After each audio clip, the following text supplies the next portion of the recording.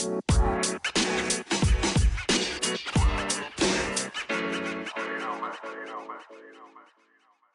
Julie. How are you?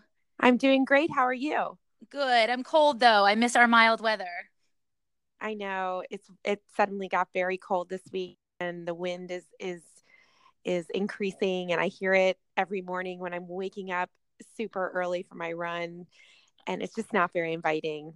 It's January, so I feel like, we got kind of lucky, but still don't love it. Both of us don't love running in this freezing cold weather. No, I would take an 80-degree day any time and I know you would too. Yes, we would. But that's okay because we're going to talk about weathering the storm and all things weather in this podcast and probably several others too. So first of all, we have some exciting news. Lisa, I don't know if you realize this, but today we just had our 100th download of our first episode. So thank you everyone who listened this week. We're pretty shocked that we have 100 downloads and that's exciting for us because it means that we'll keep doing it. Yeah, if you like listening to us.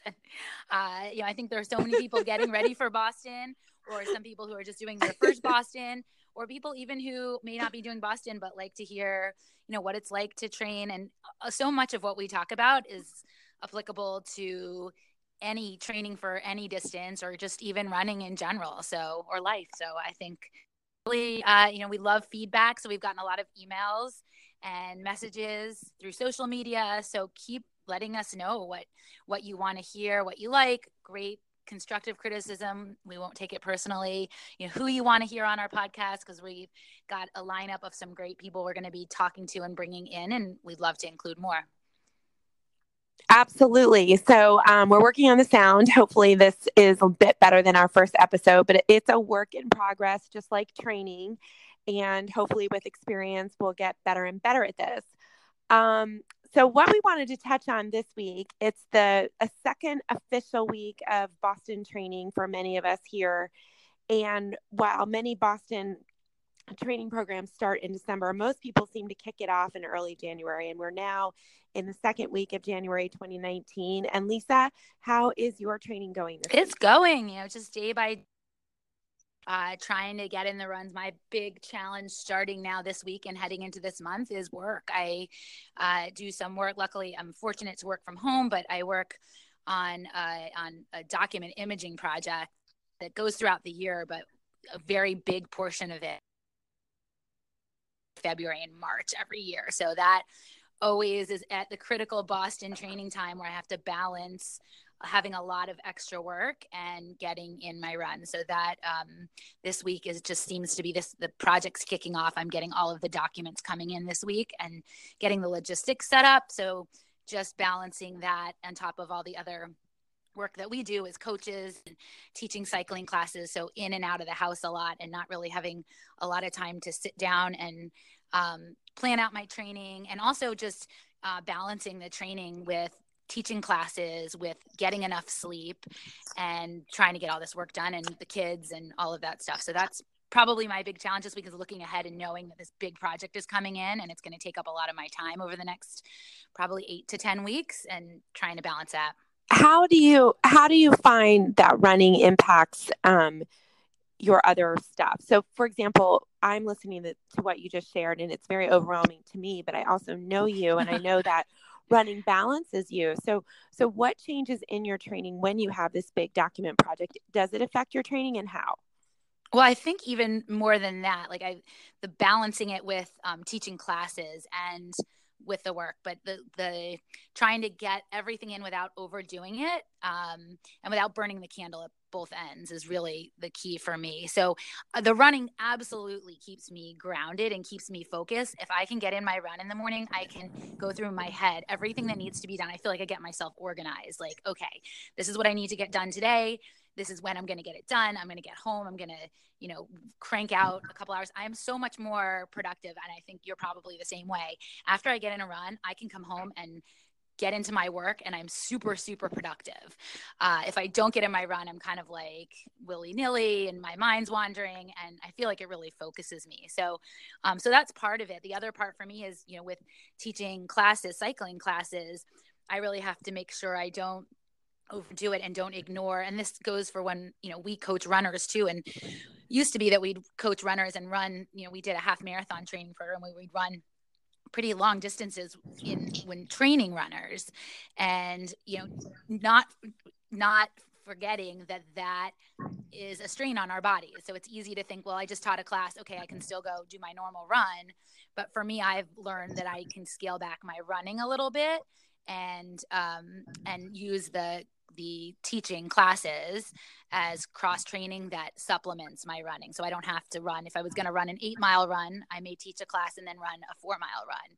And that is just fine for me. So I have to be careful that I don't overdo it. So that's sort of my challenge, is not overdoing it and not burning the candle at both ends. So.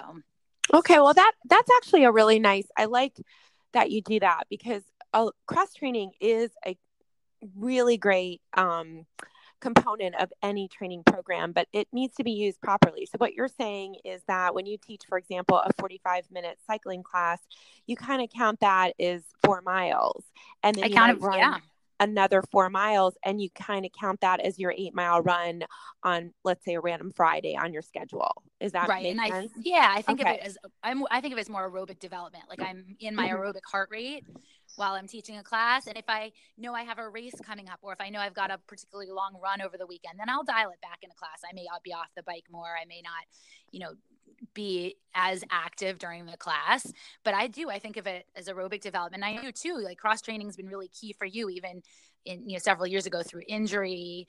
I think that's another important aspect of cross training, that you can use it, to avoid injury, but also if you have to take a little step back. So, maybe you can talk a little bit about how you use cross training, and especially how it came into play when you were injured a few years ago. Yeah. So in 2015, I tore my Achilles. It was not a tear that required surgery, thank goodness, but it was a tear in 2 places, and it sidelined me for Boston that year. And I really took a liking to the cycling, indoor cycling, because I felt that it got a lot of blood flow to my injured area. The Achilles is typically an area that doesn't get a lot of blood flow because of its placement. And literally the Achilles heel of injury is the Achilles. And I found, sort of by accident, that getting on a spin bike and just gently cycling got blood flow to the area and promoted healing. And that sort of morphed into me taking more cycling classes. And aerobically, it really worked, because after I was given the clearance to run, after 4 months of not running, I started out with walk run in May.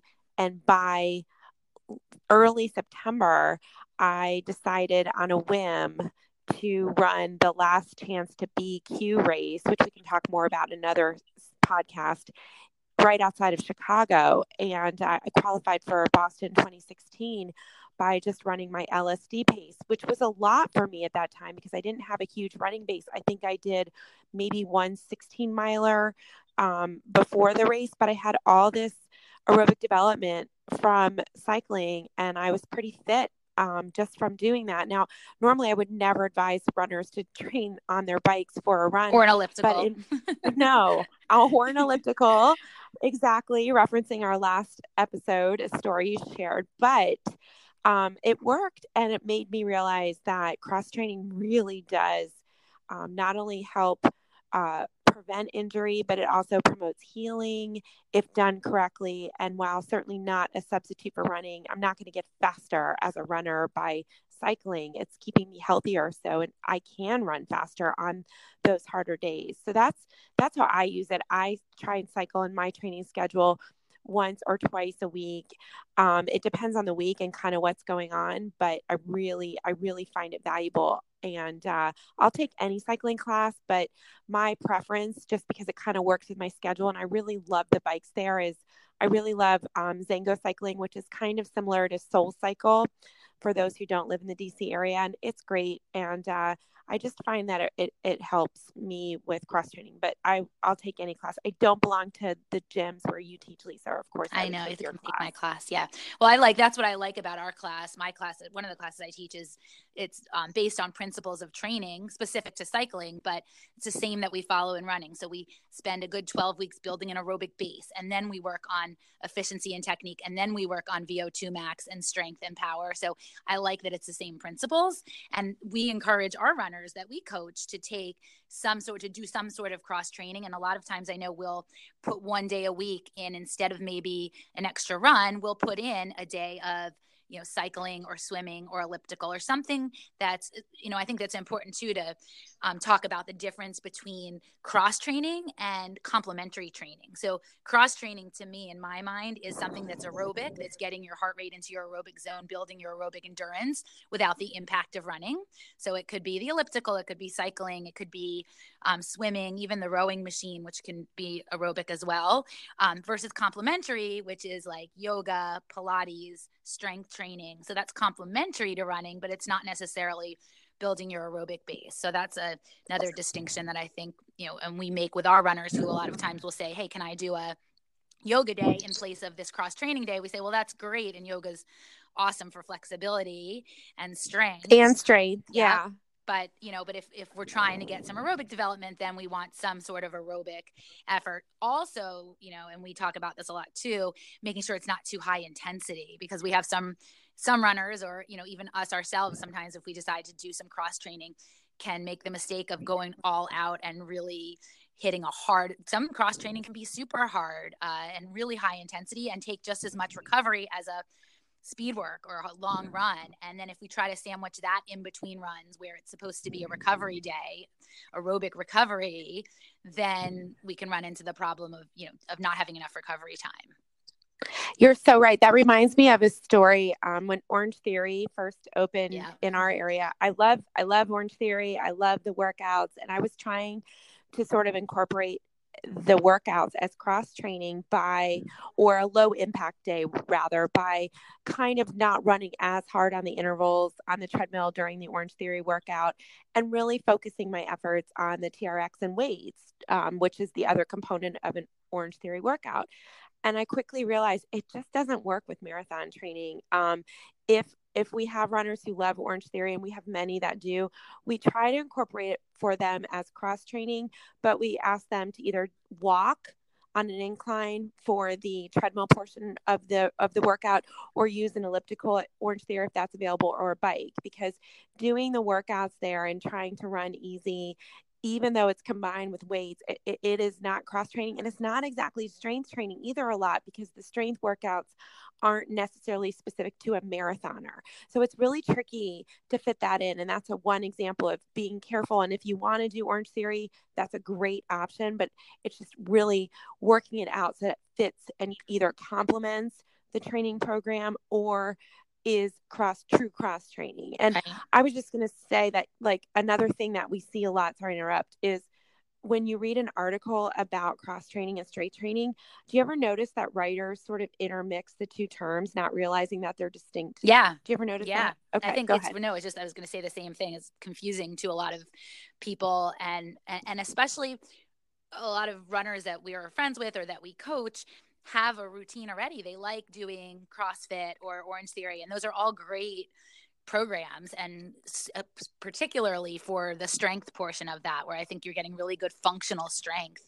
And a lot of us I know I personally have such a hard time fitting in strength, or being motivated to fit in strength, because I'm running, I'm done running, I'm going to try to do some stretching, but I got to quick take a shower and get on to the next part of my day. I'm teaching a cycling class, I'm running out of there to get on to the next part of my day. And I think for a lot of us, it's hard to get in. So those programs are really good structured ways to get in the strength. It's just that we've got to be careful and watch that we've still got enough recovery time in between hard workouts. So I think you're right. A lot of people confuse them in their heads and think, okay, well, this is cross training, or this is strength training, but it may be the other way around, and you may be getting too much. You may not be getting the right thing. So especially, and what you said is really key, especially with marathon training, I think runners who are just running for fitness, or maybe going to do a 5K or 10K, can get away with usually running 2 or 3 days a week and then incorporating some harder cross training workouts into their schedule. But once you get up to the half marathon and marathon distance, I know we ask a lot of our runners just temporarily during the last couple months of marathon training to pull back on that other training, just so that they can focus on the running and on the recovery. Yes, I think you're spot on. I actually made a mistake yesterday myself. I mean, we're early into training, so it's a forgivable mistake at this point. We're only in week 2, but I do a lot of strength training I do try to get to Prime Fitness, which is a local gym that I belong to that has a lot of TRX, and I really love TRX for runners. We both do. It's just a really nice complement to running, and it's strength training, but it's not too hard on the joints and the muscles. And usually the workouts are really complementary to running, and they work well generally with my training. And there was this surprise workout yesterday. Seriously, my quads are on fire today. And I was like, oh, I can do this. And I should have just stopped and just done something else. But you're in a class, you don't want to bring attention to yourself, and you're just like, oh, it's only 20 minutes. How bad can it be? It was horrible. It was 100 mountain climbers. Okay, let me go through it. 100 mountain climbers, followed by 50 push-ups, followed by 50 squats. Oh my gosh. 50 alternating lunges backwards, 50 alternating lunges forwards, then squat thrusts, which are basically burpees, but you just don't you're missing the push-up in the middle of it. And then I think at the end, it culminated with 25 TRX low rows. And you had to do it as quickly as you can, sort of like a WOD or a WOD in CrossFit. You had to do it as quickly as you can. They timed you, and it was sort of like a baseline for your fitness. And then you can try this workout again in a couple of weeks and see how your strength has progressed. It was not the right workout for this person here. And but I was like, oh, I'm just going to finish it. I finished it. I was winded, but I felt like, oh, I got through it. I did okay. And so the middle of the night last night, I woke up, my quads were burning like as if I ran a marathon. And then I got on the metro this morning to go to work. I'm currently an unpaid government worker. Thanks to the shutdown, I'm still going. And I walked down the escalator, and I had that feeling. Running a marathon. We walked downstairs after a marathon. Yeah. So I made the very mistake we're talking about. I just let the workout sort of run me instead of me running the workout. And lesson learned, I need to pull back. I'm in this training now, and I need to, suck it up and check my ego at the door and say, you know what, Julie, this is not the time to do that. And I should have walked away from it and done something on my own. Right. I think it's hard, especially in a group setting, and especially for people like us that are, competitive and we're perfectionists. If you give us an assignment, we're going to do it. And that's exactly. Another aspect of group fitness is great, and it's so encouraging, and it's it's motivating, and all of that, but we have to be careful that our competitive sides, we keep them in check so that we are realistic and know what we can handle. Like you said, it's early.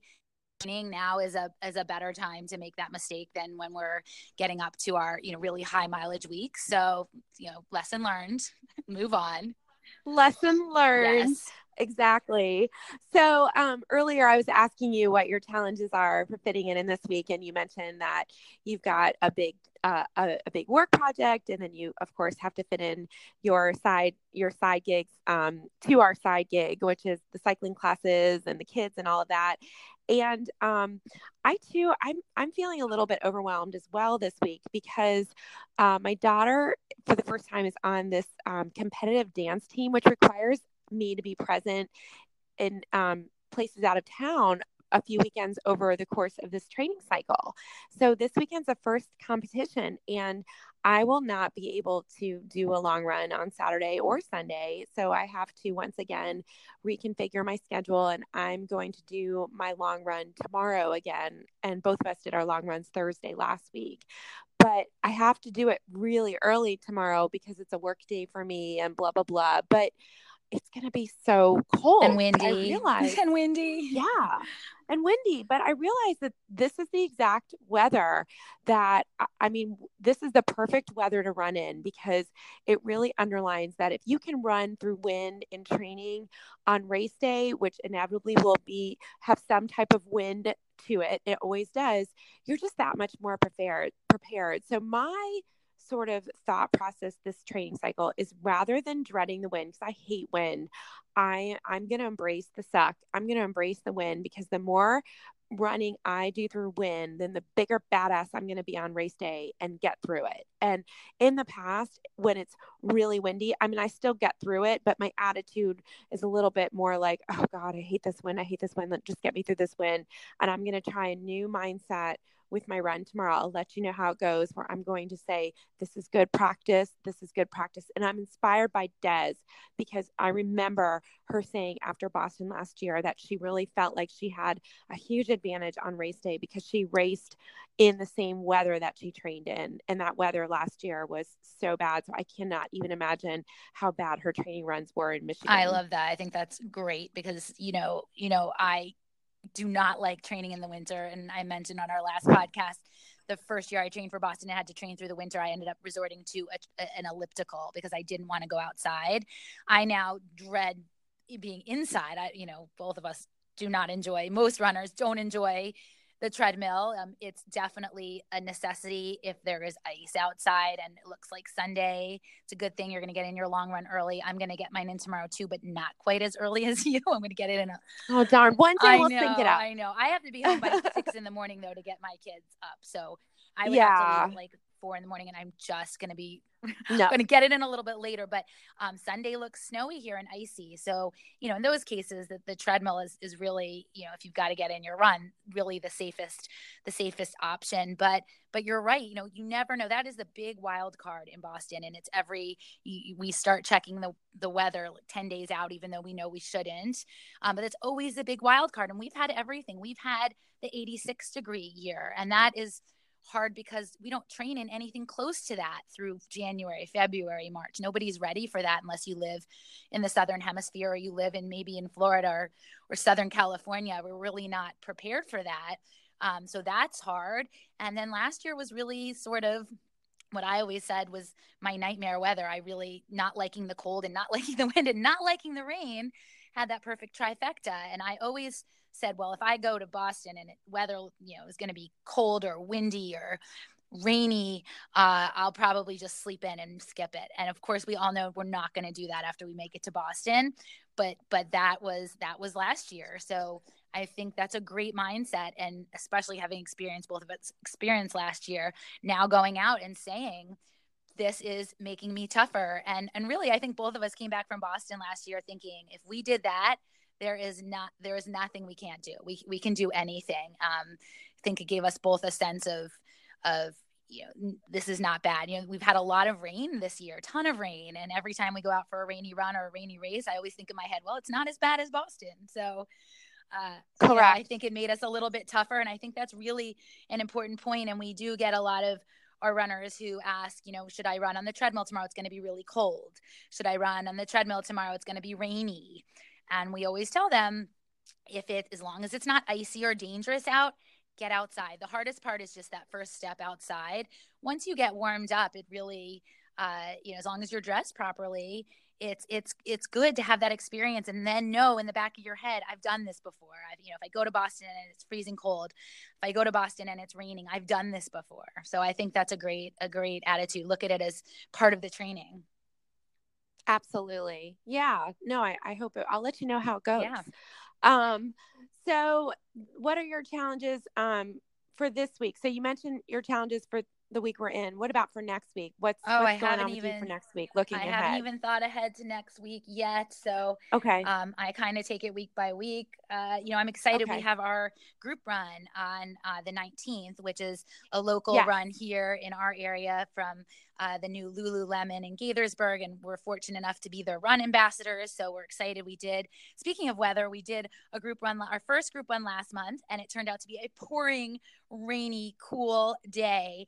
And we thought, is anybody going to show up? And we had about 40 runners. So if we get a nice day this time, they were all badass runners, the lesson learned from that was bring a dry change of clothes for after, because that's when you're going to feel it.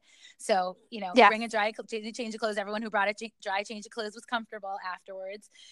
So hopefully we'll have good weather, but that's not so much a challenge, but something I'll keep in mind for next week will be that we have that group run. And we have personally some family commitments that we have that weekend. So, it's always thinking ahead when I start the beginning of the week of what do I have going on this week? What are we going to have to plan around? And, even though that run that we have, our group run, is a short, casual run, it's a run for us, and it's getting in some miles. So I'll have to incorporate that into my training. What about you? You've got a target race coming. You've got a kind of a tune-up race coming up this month. So why don't you talk about how you figure out how do you taper for that while still training, and how are you using that in your training? Okay, so I'm super excited. I am running for the first time the Miami Half Marathon, which I know you've run before, Lisa, and you loved it. So I'm really excited to try it myself. And I'm meeting my best friend from college who lives in Chicago, and we're going to make it a girls' weekend. She's not running the race, so she'll order me breakfast while she'll be your running Sherpa. the race on Sunday. Exactly.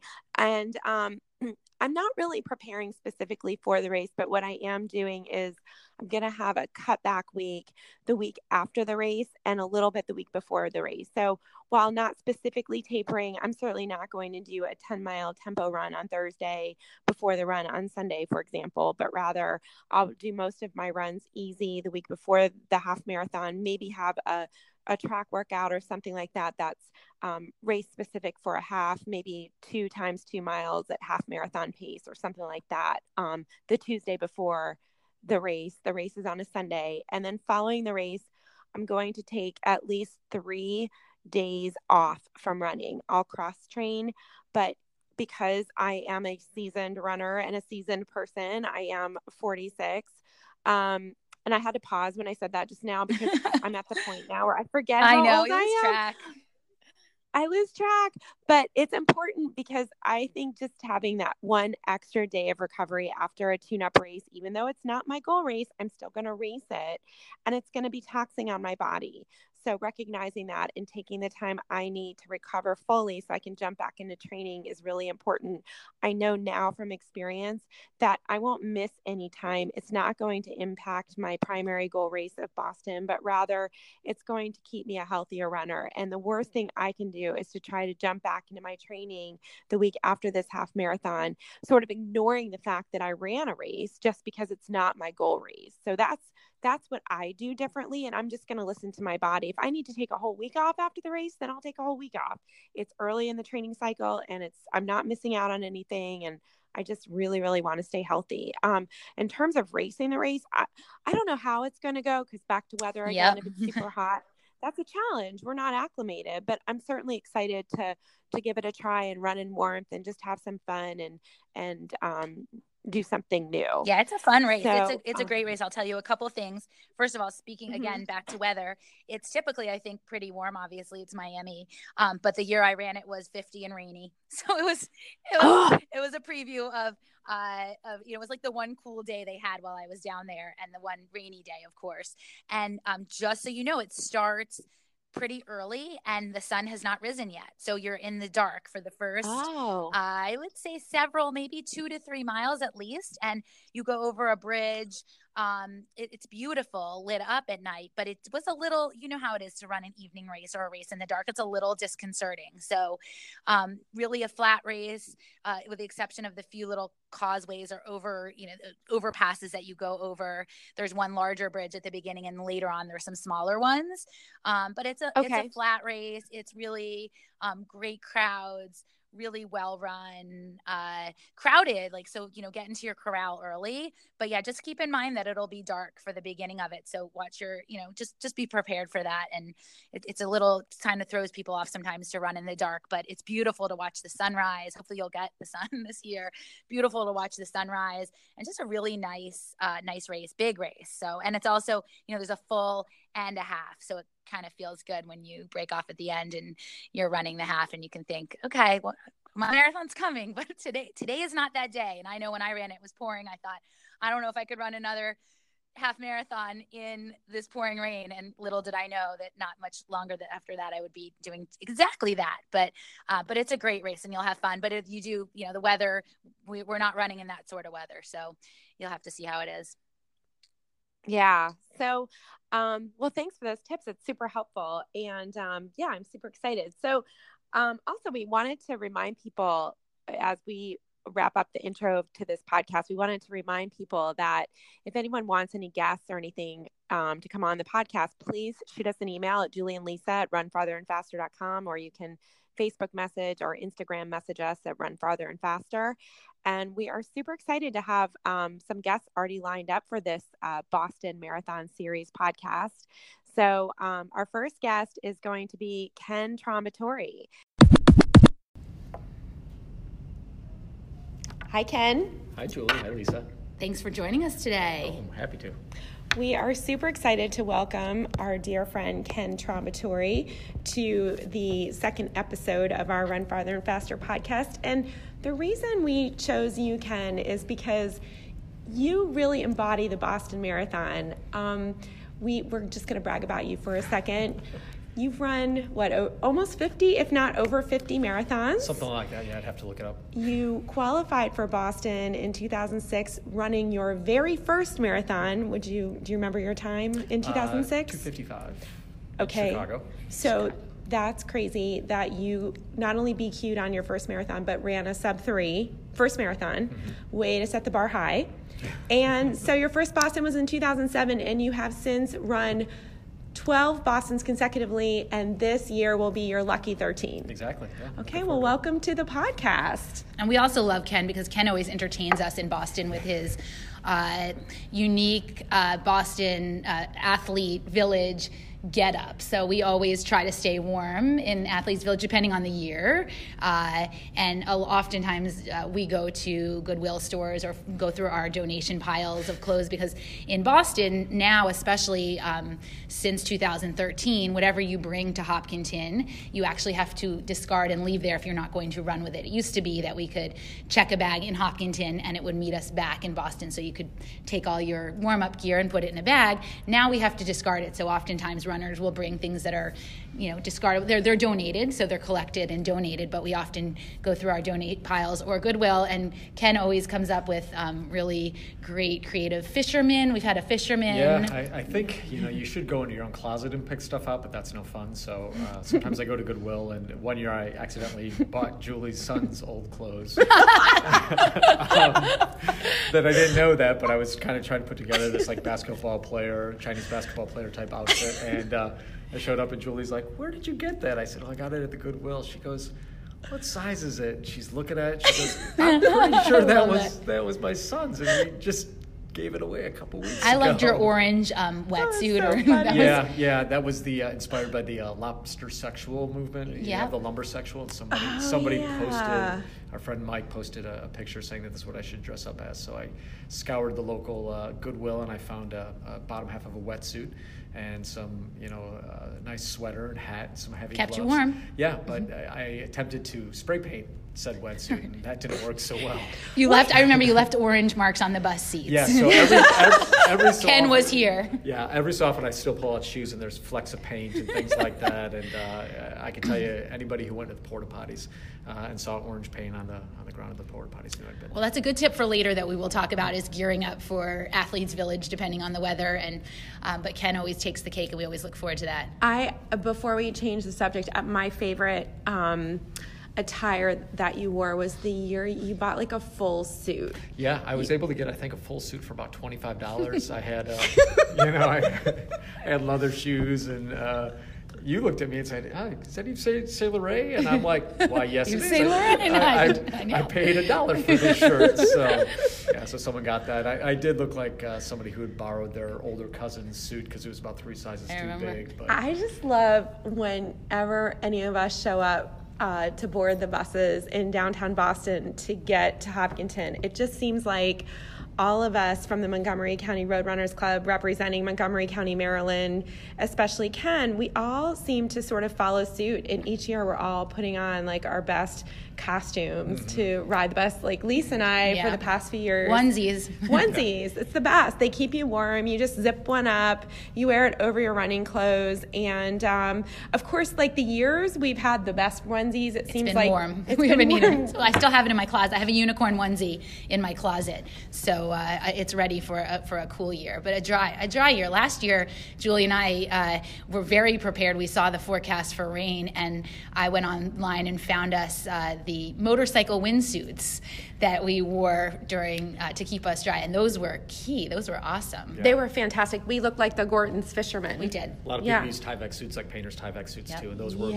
really well. And quite a few people said, I thought I was going to ditch this at mile 2 or 3, and then ended up wearing it to like 13 or 14. Yep. So yeah, it was fun. So let's start sort of from the beginning. You are a very talented runner naturally. And just give us a brief history. Did you run when you were younger? I didn't run when I was younger. I was actually, I guess you could call it sports averse. I was always the smallest kid, so I, was afraid to get hit by a ball, and I couldn't play any football or anything like that, which probably in retrospect is a good thing. I really didn't do any sports. Kind of started running a little bit when I, in high school, just to more or less do something.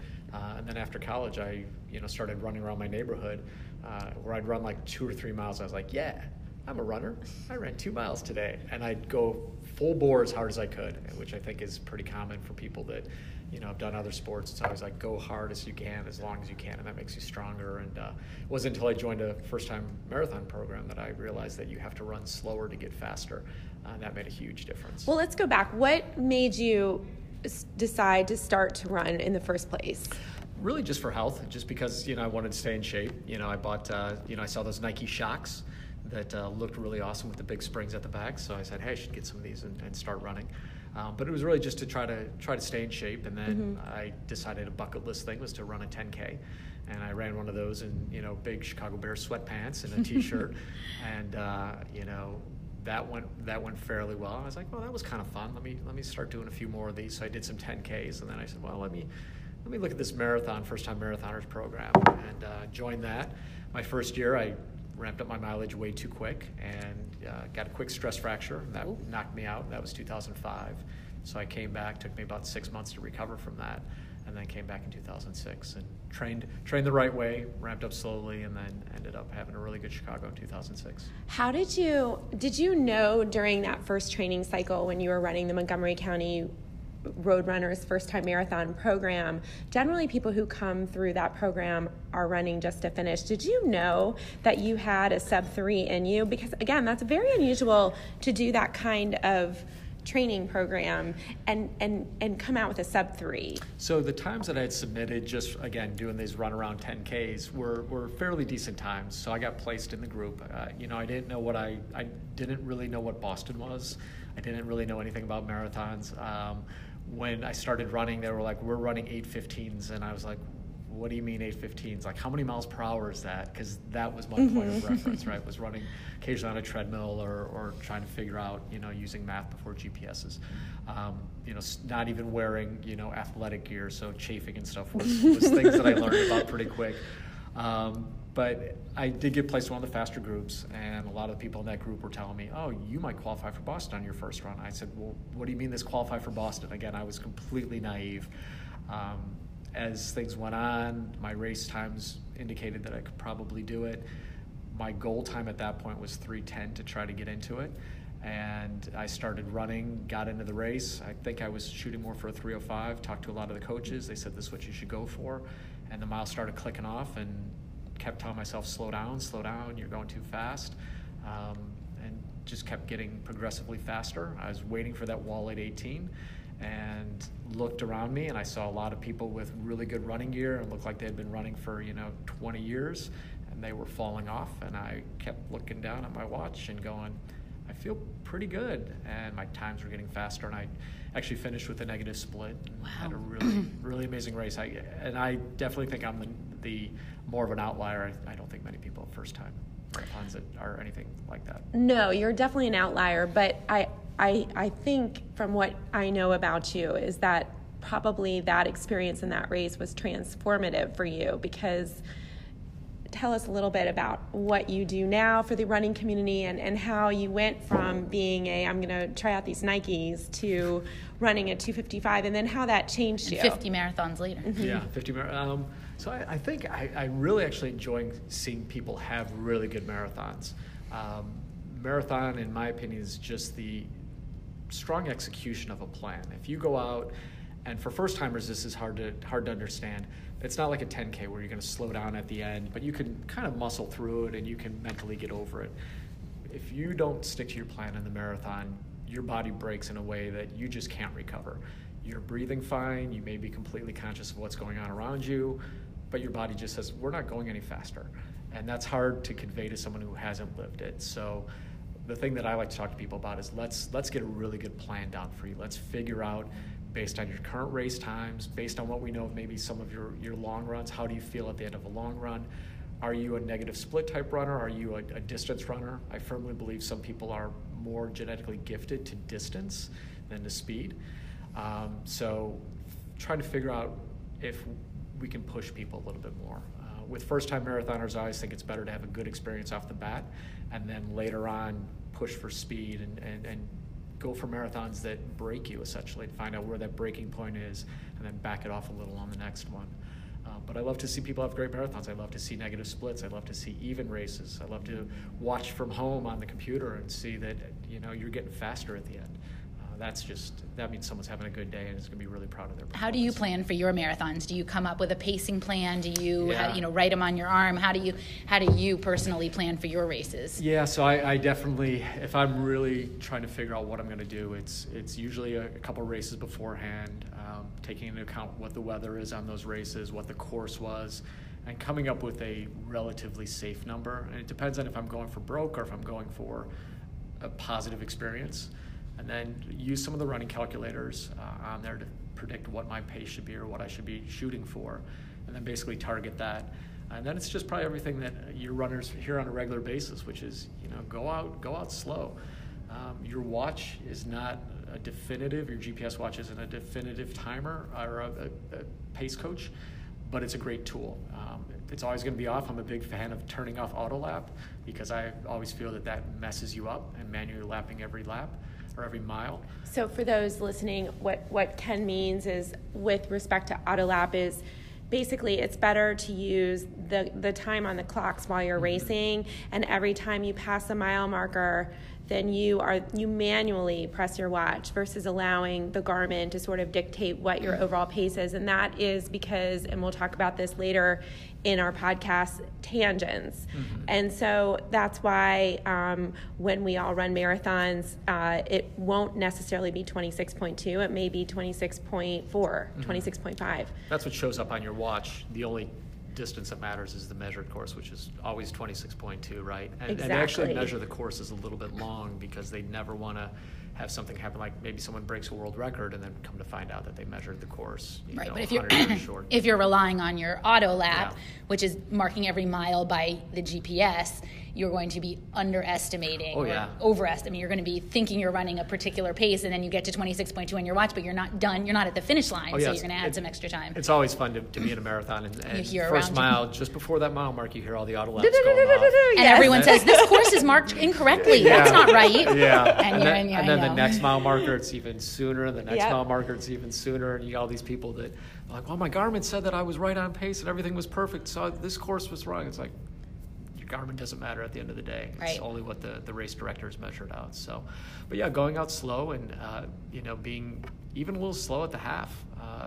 If you're running a smart race and you're sticking to your plan, you may be 30 seconds slow, and then that second half is when your body should be kicking in, burning that fat for fuel, and you should be feeling pretty decent after that second half if you're fueling correctly and you've trained right.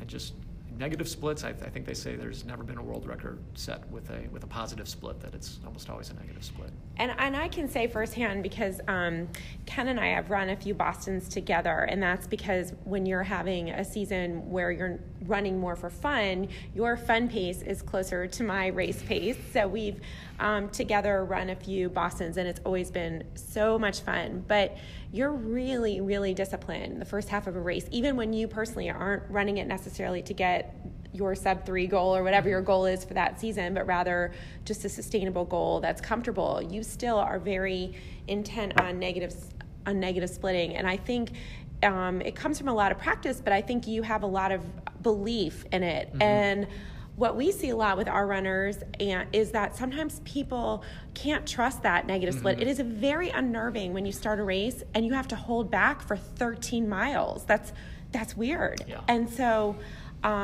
with respect to training, do you do anything personally with your training for Boston or any of your other marathons to sort of practice that negative split? Is there anything that you put into practice? I don't anymore, simply because I've run so many marathons like that, and it's just such a better experience when that second half, or sometimes that second 10 miles, you can really start rocking it.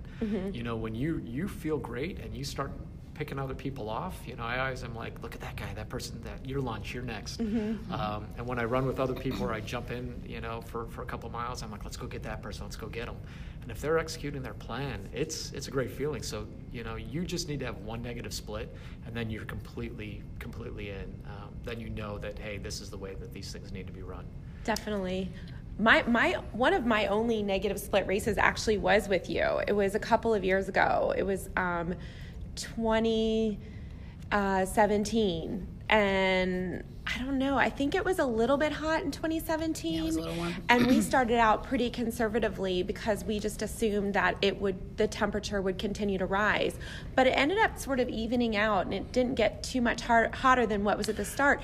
And we were able to pick it up. Yeah. And it was the most fun I've ever had at a Boston race that last 6 miles, because it was comfortable, and it really, I didn't feel as winded. I mean, granted, it was super hard, it always is, but I didn't feel as winded as I have in the past when I was really pushing the red line. Well, it's a big psychological boost when you pass people. I mean, if you get into the later miles and you just see people braking left and right and walking and sometimes vomiting or whatever. Well, I mean, we don't want that for people. Yeah, but Yeah. But when you're having a good day, like I said, and I had that my first Chicago, boost your confidence. I was looking around at these people that were obviously experienced runners, and I was like, I'm still feeling pretty good. And then you start picking it up, and yeah, it's a great experience. Yeah, I had a similar experience. I remember with Lee Firestone, one of our friends, local runner, also a great podiatrist, and the hot year. Was super 2012. Hot. Yes, the super hot year, and you know, we both went back a couple corrals and said we were just going to start nice and easy.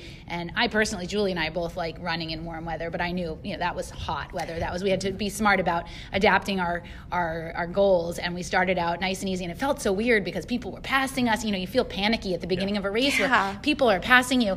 But that was the race I finished the strongest. I felt great to the end of that race, and that really taught me after that race that really, and we see that with our runners, it's a big challenge because, you know what, people think, and our runners, other runners, they think, well, I'm just going to build myself a 20-second or 30-second per mile cushion.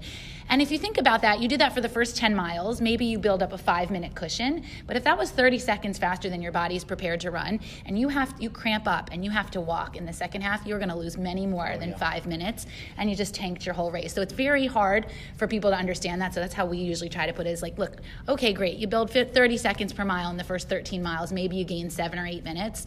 If you have to walk a mile later, you've lost it all, so let's keep it conservative. I think someone said that's the bank you can't withdraw from. Yes, I love that. Time in that bank, you're not going to get it back. Exactly. So you brought up 2012. 2012 was the only year that we've run Boston since we all started running the race. Well, Ken and I both started in 2007. You started it in 2001.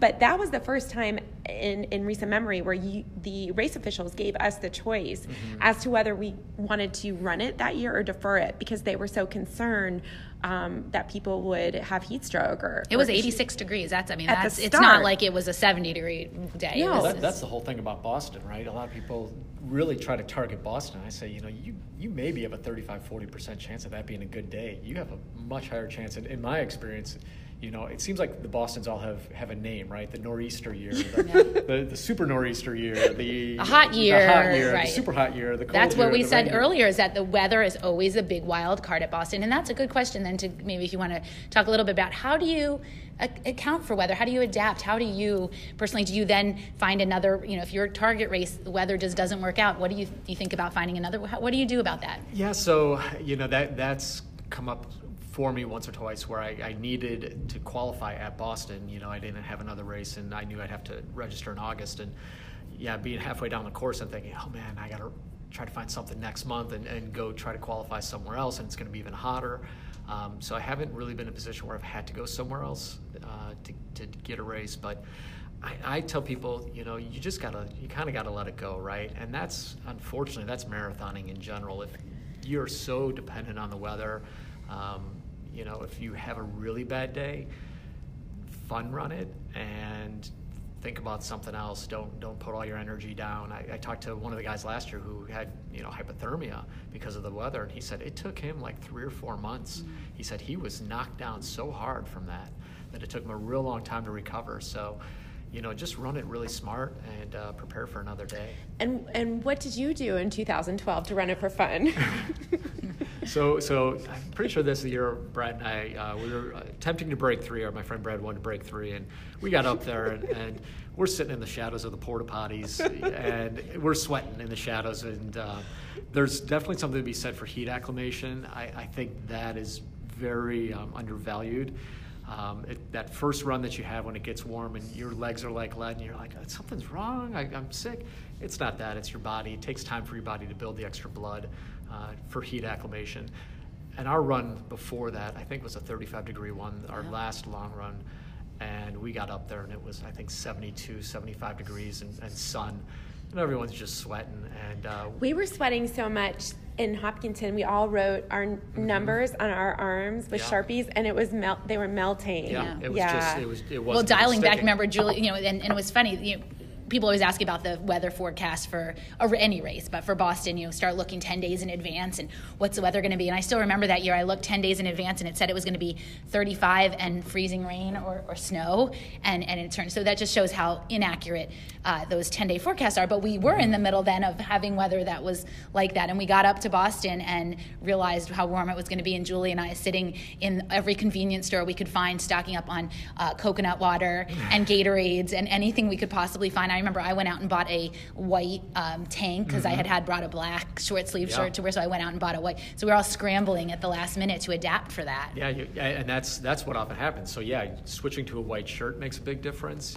And one of the things people say was, well, I'll just, I know the first part of the course, it's on country roads, I'll run in the shade. Boston in April, there's no leaves on the trees, so there is no shade. Right. So what did you and Brad do for that race? What happened? So we got about a mile in, and we said, that 3 hours isn't going to happen, so let's start drinking. So so you pass the biker bar right up front, and those guys are great. They're out there in their leather, and they're playing AC/DC. I think that's in Ashland, the biker bar, right? I think so. Yeah. It's pretty early on. Yeah. So we ran by, and they're all drinking, and I said, hey, you guys got one of those for me? And they said, yeah, sure, great, no problem. So, we grabbed a beer, and we had our phones with us because, we knew it was going to probably be a pretty bad day. And, we're taking pictures on the side of the road, drinking beers. So I think we split 2 beers on the way down, not a lot, but it was kind of more for pictures. And we turned it into a fun run. What happened in Wellesley? We did the normal Wellesley thing. Yeah, we didn't spend extra time there. But we drank there. I'm trying to remember somewhere else. Yeah, it's not uncommon for me to grab a beer from a bystander. One year I grabbed one from a lady. I think she thought she was being funny. She had a little bottle in Dixie cups, and she's like, "I got beer here. Who wants a beer?" And I ran back. I said, "I'll take one." And she handed me the Dixie cup, and I grabbed the bottle. She goes, "Oh my gosh, she took the whole thing."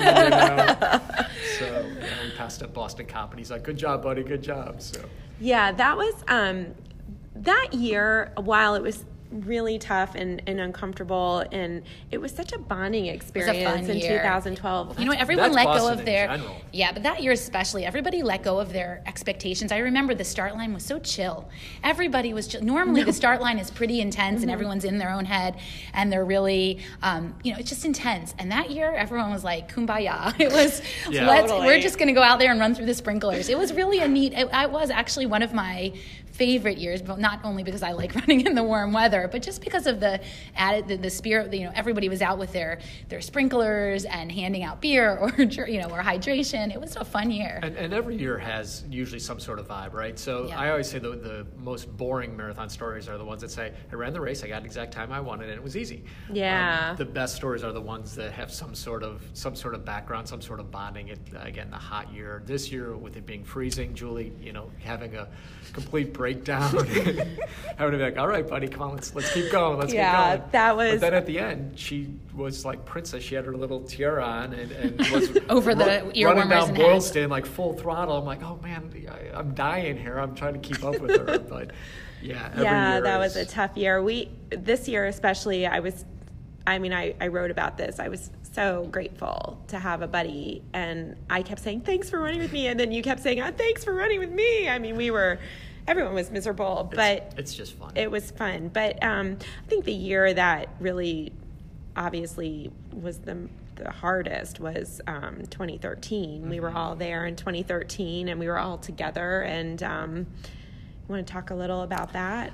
Yeah, so of course that was the tragic bombing year. I don't even remember. I think the weather was decent. I don't even remember specifically. But it was nice.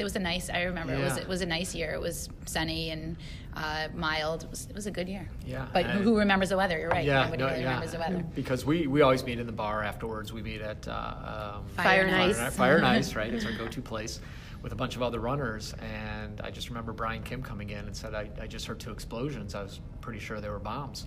And so we asked the bartender to switch over to the news stations, and they were still playing their regular broadcasting for about a minute and a half, and then everything just lit up, and they started getting all the reports coming in. And I had my camera with me, and I took some pictures, and it wasn't to be disrespectful, but just to remember. And one of my pictures that's seared in my brain is Julie. You could see she was just in absolute tears because she didn't know where her family was. I didn't know if they were, at the finish line. So there was a lot of unknowns. Facebook was still relatively new, so I started telling people, get on your Facebook and just update your status to, I'm in Boston, I'm safe, I'm not affected. Your wife, Jenny, did that for all of us. She had the presence of mind to put up a status where she listed and tagged every single person in the bar, and that ended up providing for so many people back home tremendous relief. I don't even know if she realized the impact of that post and her doing that for all of us. Well, we didn't have access. Cell service started dropping after off that, quick, I had left the bar from you guys at 3:00 because I knew I had to get back to my hotel to get showered to get to the airport, and so I had to leave at 3, and it happened just minutes before 3, and we didn't hear anything in the bar. At least I didn't really recollect, and I had left and turned left out of the bar and started heading away from the finish line, and that's when all the sirens came. And my dad had just called me on my cell to ask how my race went, and he heard all the sirens. He said, what is going on there? I said, somebody must have gotten hurt at the finish line. I thought in my head somebody had a heart attack at the finish line. And we got off the phone, and as soon as I got off the phone with him, a woman next to me said, did you hear it? And I said, hear what? And she said, the explosions. And I said, no. And then I realized something was going on, and I went to go call my parents back.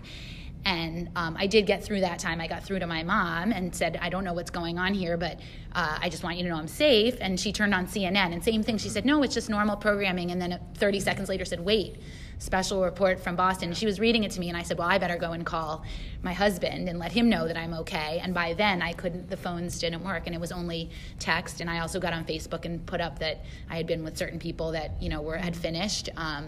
But that was really surreal. Yeah, and then all night, hearing the sirens in the distance, just the number of unmarked vehicles that kind of swarmed the city. We stayed. I was supposed to leave that night, but I missed my flight, so I stayed in a room with you and Jenny, and you guys had a hotel room at the DoubleTree, which happened to be across the street from the hospital. So it was all night, and it was really surreal, just the whole thing, and all the restaurants closed. Terrible. It was. They're really. It continues when. I mean, it's been almost 6 years, and it will never be something that in my brain I can normalize. I still, when I think about it, it's like how I hear sirens now. And when I hear sirens, this is that same when I left and all those sirens, and I hear sirens at like 6 years later, it's still, that's what I think about as soon as I hear sirens, is I have a little bit of a panic. Just that time in the bar is kind of seared in to me, like 9/11 and like the space shuttle exploding, those kind of something you'll never forget. Just because, it was so impactful. But I think on a happier note, I think it really motivated all of us. I know I thought that year was my 10th running of Boston. And I kind of thought in the back of my head, well, 10's a good number. I can end on 10. I think I'm kind of past the, maybe next year I'll find something else to do in the spring. And I left there and I said, there's no way I can leave on this note. And I think that the following year to me was that stands out in my mind too, as wow, like Boston strong, really. Yeah. I mean, if you could even double the spectators on the course and Meb winning, and just that year was such on the opposite end of the spectrum, something that really brought everybody back. Well, and I got to say Boston did a great job of minimizing the impact. So there was additional security. When you up at the start lineup at Hopkinton, you saw guys up on the roofs, saw spotters.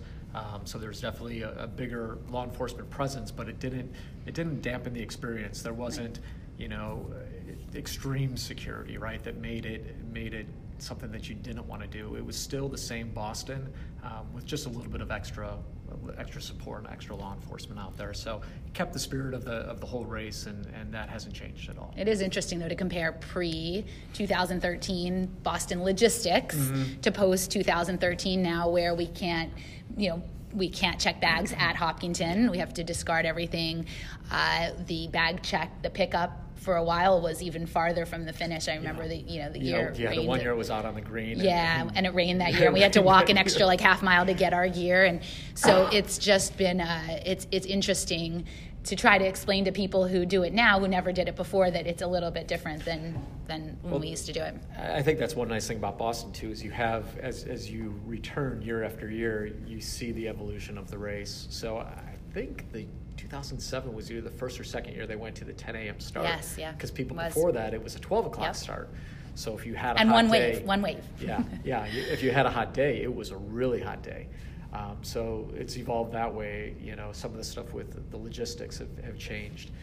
But the spirit of the race. And the registration has certainly, I had mentioned earlier that you used to be able to register up until right before, as long as you qualified, you could register. And, related to that, you've done now 12 consecutive Bostons. Why don't you talk a little bit about what happens when you get to 10 consecutive Boston marathons? So at 10, So the nice thing is we get to register with the base time. So we don't have to worry about that 2 minutes, 3 minutes.